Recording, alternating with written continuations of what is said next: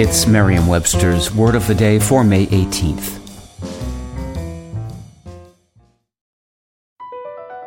Across America, BP supports more than 275,000 jobs to keep energy flowing.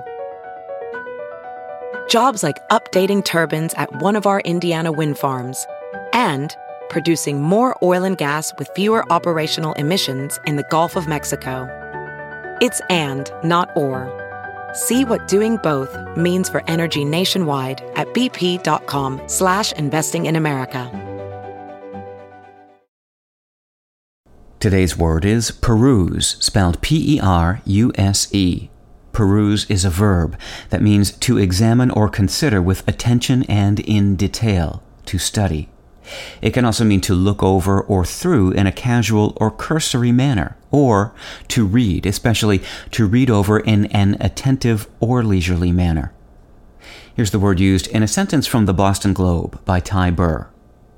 Your best friend here is eBird.org, a crowd-sourced website managed by the Cornell Lab of Ornithology, where birders file checklists and where you can peruse a map of hotspots to find out what's been seen near you in recent days.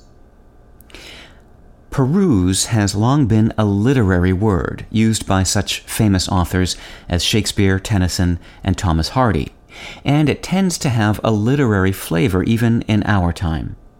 Peruse can suggest paying close attention to something, but it can also simply mean to read.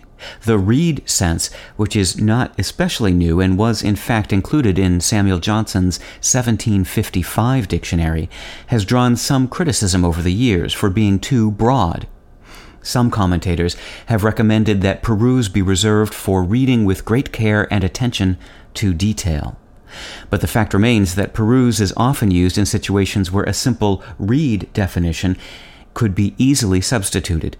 It may suggest either an attentive read or a quick scan. With your Word of the Day, I'm Peter Sokolowski. Visit Merriam-Webster.com today for definitions, wordplay, and trending word lookups.